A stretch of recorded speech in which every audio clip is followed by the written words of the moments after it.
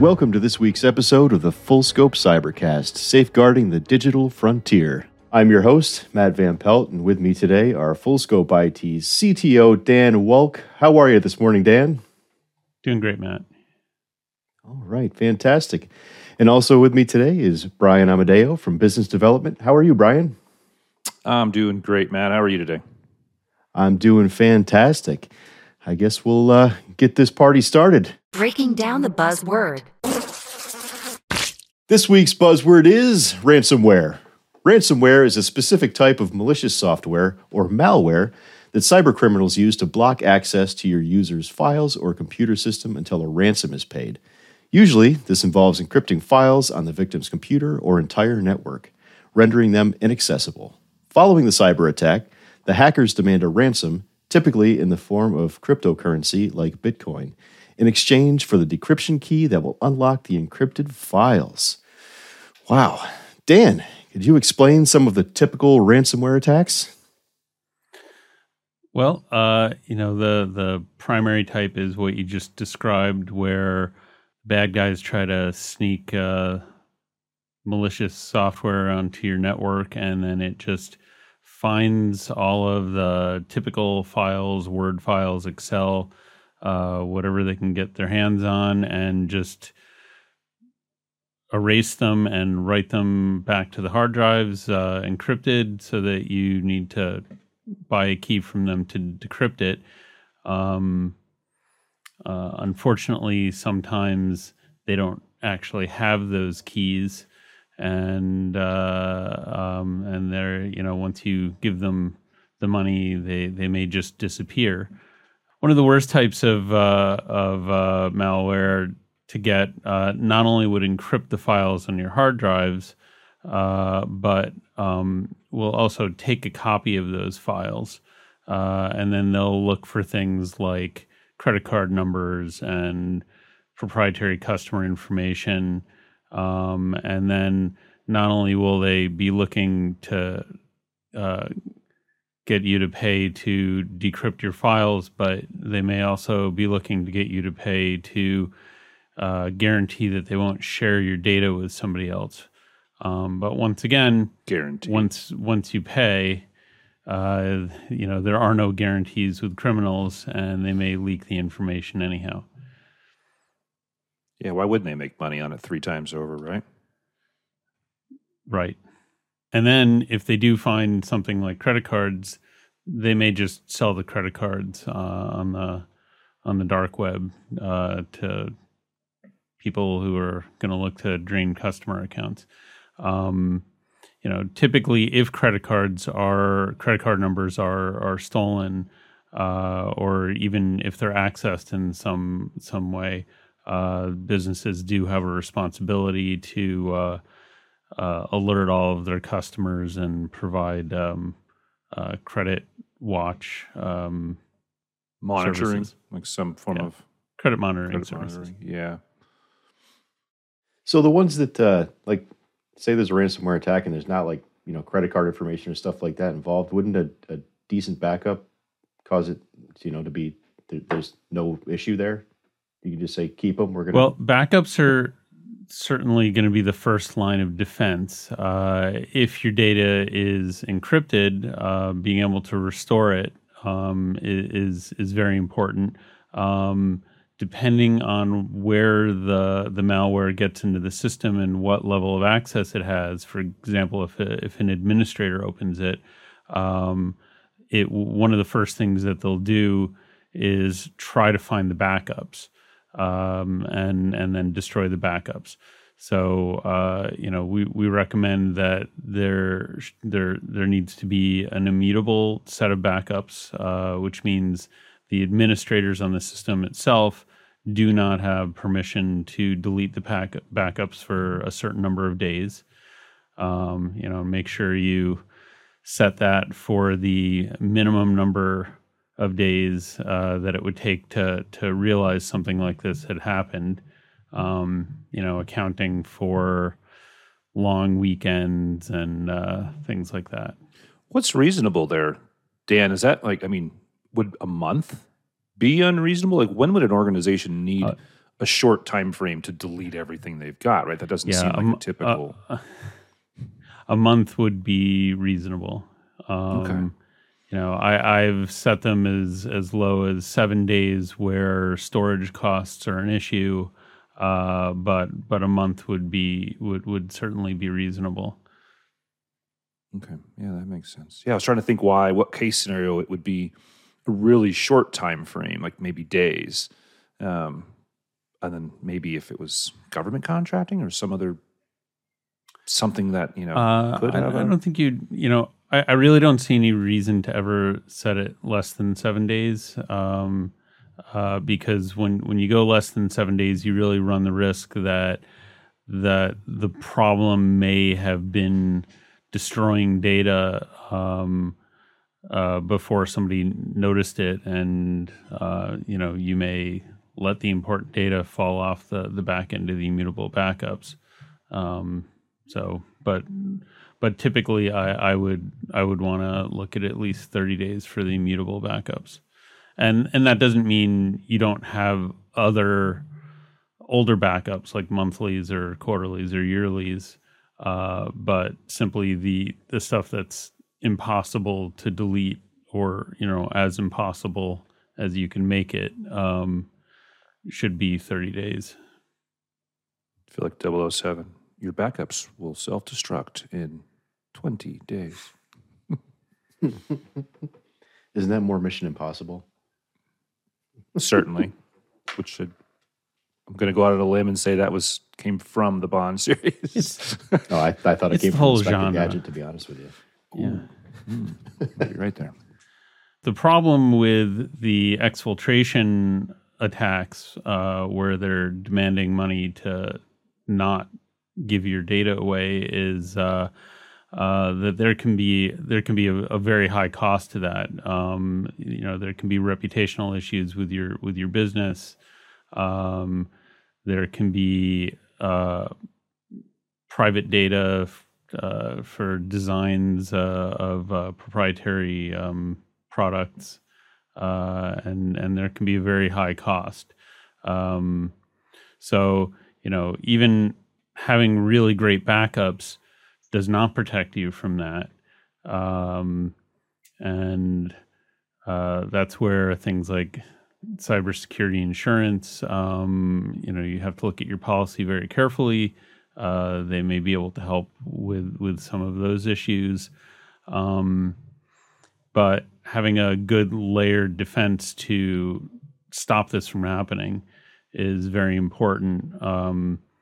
Between having your data encrypted at rest on mobile devices like laptops and cell phones, and good antivirus endpoint security, and in some cases something like an EDR system, so that you can figure out where the attack came from and what data they accessed, because very often they may claim that they have all of your data, but you might be able to prove that they only got their hands on one or two files. That's the and I know we've talked about this on some of the other episodes. But that's the thing.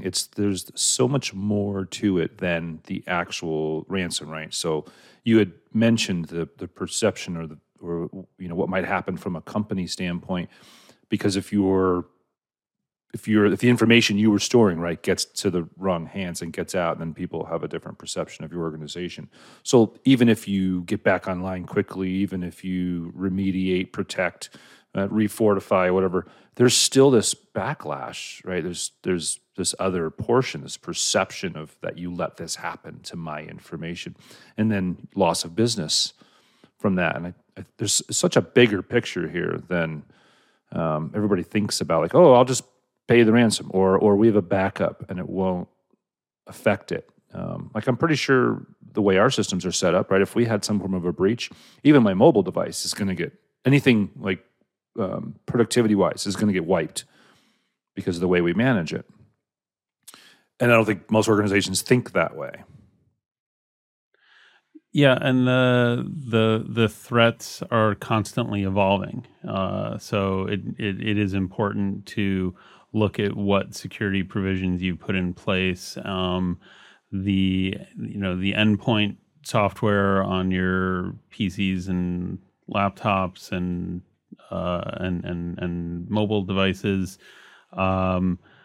It's constantly evolving, and there's new functionality that's always available that you need to look into because it doesn't always just get enabled automatically. And things like firewalls also, they're always putting in new features to combat new threats, and you have to really look at what the features are and make sure that you're applying them properly to keep your protection levels as high as possible. Well, that is a fantastic segue into our tech tip of the week. Well, if it isn't a tech tip. Strengthen your ransomware defense by understanding the threats and knowing how to respond to them. If you're interested in learning more about ransomware and how to protect yourself from it, check out our blog post called How Can Companies Avoid Ransomware? There will be a link in this week's episode description, and we will also have a link posted on our website, fullscopeit.com. Yeah, we didn't really go into that at all. Responding to these attacks when they're successful is a whole separate issue than what they are and how to protect yourself. Yeah. I think that also plays. I'm gonna add one more thing, if you don't mind. I think that also plays into the. A lot of people bury their head in the sand a little bit because they think like, well, my information nobody cares about, and it's that what I end up having, like, so when we're having conversations with people, I'm like, you're right, it means something to you, and that's what they know, that's what they care about. They're only asking you for money because they know that's valuable to you for whatever your reasons are, right? It's not the actual, like, they don't care what, say if someone handles or ransoms the ERP, it's like, we don't care what your product or your manufacturing company, and we don't care what your processes are. We know you do, and that you can't work without them. So that's really what we're taking for ransom, is what's important to you, right? It's just like a family member in a mob situation, right? It's same thing. It's not that they want the family member. It's that the family wants that family member. But I think that gets missed. I think people just think, oh, what we have in what we store is not important to anybody else. Yeah, and even if you do have all the backups in place and they're immutable and your data isn't sellable, the backups are not always instantly recoverable, and you may have to roll back several days to before the malware took over the system, and recovering the work that was done can be very costly. There is a story of an organization that we were working with, but we hadn't started managing them yet, and this was before my time. But from my understanding was they did get a ransom, and then, like, say a month after they decided maybe not to use our services, and then was like, help us, what do we do? Well, there's nothing we can do now. Like, it's too late. And they went out of business. I want to say their ransom, from what I understand, was like $450,000, which they couldn't afford, and they didn't have the insurance in place. Like, whatever they did, the insurance wouldn't cover anywhere near that. So it put them out of business. And it's a real thing, and it really happens. So, I mean, like, we hear these stories, right? Or, like, we're going to talk about another one coming up here in a minute here, but like, they're out there. It's constantly happening. And this burying your head in the sand thing is not going to last. It's really not. Thanks for that story, Brian. And that brings us to our story of the week. This is the story of the week. Listen up! Very topical. It's from IT Brew. MGM Resorts hit by alleged ransomware attack. And there was a very telling quote right from the article from VX Underground from the... do you call it a tweet anymore? Is it called an X? What do you call it when somebody does something on Twitter now? They said they put it on the X. That's a whole nother topic for a podcast. They tweeted on the X? All right. They tweeted on the X. All ALPHV ransomware group did to compromise MGM Resorts was hop on LinkedIn, find an employee, then call the help desk. A company valued at 33 billion. That's 900 billion. million. That's Whoa. billion. That number was bigger than I thought. Was defeated by a 10-minute conversation. Wow. Wow. Yeah. How do you protect from that? I think there's some interesting points in that article. One is there's a projection of how profitable it can be to do ransomware attacks. They're talking about hundreds of billions of dollars by the end of the decade. But the other important thing is, like, they didn't say exactly who they attacked, but the fact that they could just call the help desk and pretend to be an employee really goes to show that it's not just like the high level executives and the IT management that are being threatened. Really, any employee who has access to the network, even to just put in their time cards, might be a valuable asset to do a lateral attack once they've gained access to any employee's accounts.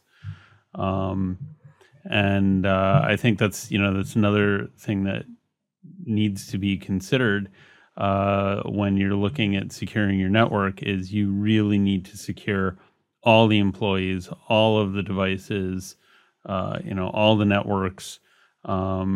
Nothing is less vulnerable than anything else because the attackers will just keep prodding around until they find that weak link.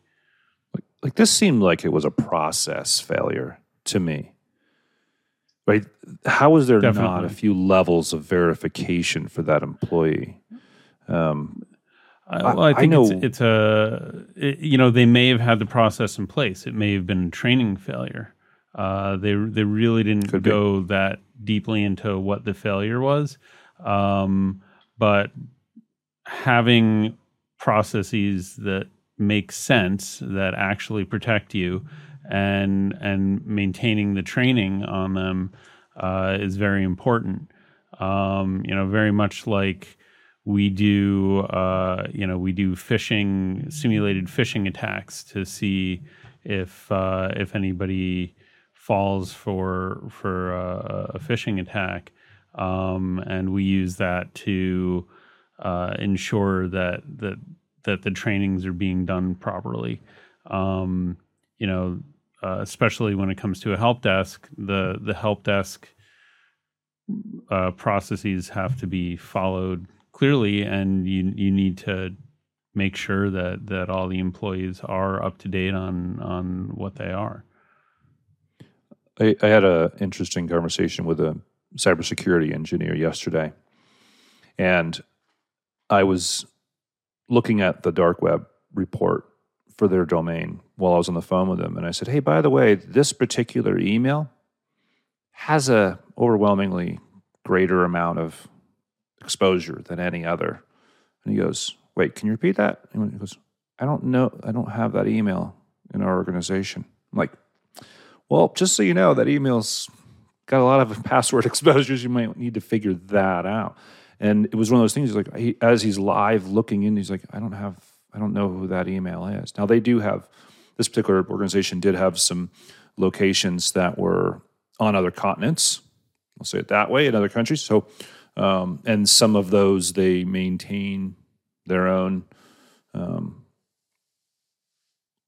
policies, ways they go about it, different departments. It's not one IT department for the entire organization. So that being said, he goes, it could, but I'm like, either way, you should know who that individual is, or at least now you want to look into it. But it was, anyway, it was interesting to me that they couldn't verify that person, like, while we were in our meeting. And I think organizations, like, that's a tell sign in some way. Yeah, I guess in like bigger corporations, how would a help desk go about verifying employees? Are there ways, like known ways to do that? Things to put in place? Like ask them for their employee ID or That seems like an easy one, right? Yeah. Do you have an employee number? Yeah. But would the help desk have access to that HR record? And again, that's a policy thing, but or a procedure thing, but I don't know. Local If everybody verification. has access to everything, where do you draw the line in some cases? And MGM's, I don't know what their employee count is, but it's obviously large, right? Yeah, they their have headcount is, locations but all it's- over the place, They're like in subsidiaries and all that kind of stuff. Yeah, all over the yeah. country, probably the world. I don't know. This gets exponentially difficult as organizations grow. In smaller organizations, it's very easy to have like a single point of contact who knows all the employees and can help verify that people are who they say they are. But in a larger organization, some sort of procedure needs to be put in place to look at the org chart and make sure that you're talking to somebody that you can verify they are who they are, who can help you verify another employee. There needs to be some sort of chain, especially when you're talking about regaining network access because of lost credentials or a lost token. You need to be very careful with verifying the users. So what do you think? Did they tell you? Did MGM tell the public yet what their exposure was for PII for guests? It's a lot of guests across their. I haven't seen any details about what was actually taken. I would hope so because this article was from September 14th. So yeah, I know that the outage itself was very, very costly, and that a majority of the systems were unavailable, and especially for a business that's dealing with so many customers all the time, it can be very, very costly. Their ad for a I don't know if it was quite CISO level, but they had a high level network ad. They were looking for a new employee basically to head up their cybersecurity, but it was like expect like 12-hour days for the next 9 months. Like it was really like, it's like this is going to be a long, difficult process. We need someone that's willing to roll up their sleeves and really dive in for a long time. Like, where's that 22-year-old kid that's brilliant and has no other life? Because this is going to be your life for a while. I've seen a lot of enterprises where the changes required to maintain proper security levels are perceived as being too painful, causing too much time to go into training for the processes that the employees will have to learn, or the systems that have to be upgraded and the downtime. I think a lot of managers need to really understand how to weigh those risks, and a little bit of downtime up front to get things secured properly can save you a lot further down the road. And it takes time. That's a difficult balance, right? It's how much do I put into protection? If, again, I don't know what I'm going to need when, but that's a lot of time, I think, from just the employees getting trained. You can put physical things in place from the network, right? You can even cloud tools, whatever, all that stuff. But the training takes time. People have to absorb it, have to get used to it. It's a continual thing. So really no better time than the present, right? To start that process. Absolutely. any final thoughts on this week's story? Other than I'll add, there was two other really big ones that just happened in the last week or so, and that was the Sony PlayStation, the online side for that. That was held at, and I believe that was I don't remember, $50 million ransom.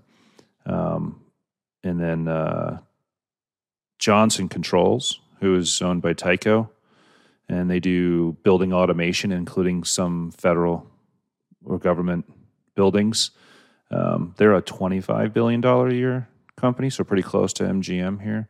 And they got hit with a $51 million ransom, and they were able to access their building automation side of things. So just that division, like Tyco is a big, name, and it has a lot of subsidiaries. But Johnson Controls, this particular one, was the one that they grabbed. But that's massive. Like there's a lot of fallout from that one.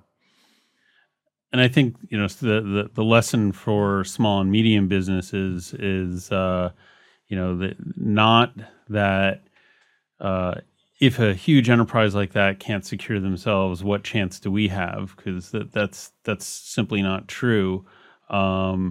The important lesson is that you need to really put that same level of focus on any size business, and not assume that you're too small to be a target. Yep. And the budget's got to be relative. I mean, if you think about some of these, I would bet MGM, what do you think their annual IT budget is? I don't know, $10 million a year? I mean, it's got to be massive between the employees themselves and then the actual tools that they use, right? Probably a bit more than that. Yeah, probably is a bit more than that. That's what I said. I was like, that's probably really low. So it's all relative, right? But I think that actually the small businesses may have the advantage here because I think they can spend a whole lot less in a very reasonable amount and do a very similar level of protection in comparison because there's also the desire's not there as much for the actors. Yeah.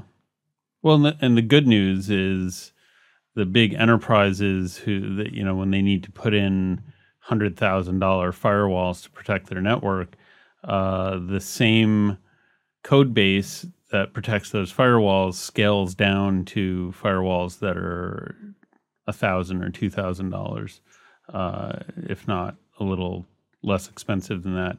And you can get the same protections for a small and medium-sized network that's available to everyone.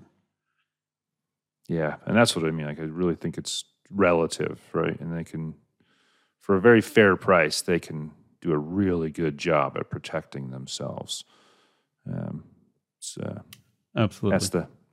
That's what I preach all day long. Those are the conversations I have all day long. Awesome. All right. On that note, we'll wrap this week's episode up. So thank you for joining us for this week's edition of the Full Scope Cybercast, Safeguarding the Digital Frontier. Also like to thank the panel this week, Dan and Brian, and we will be back next week with another episode. So until then, stay behind your firewall.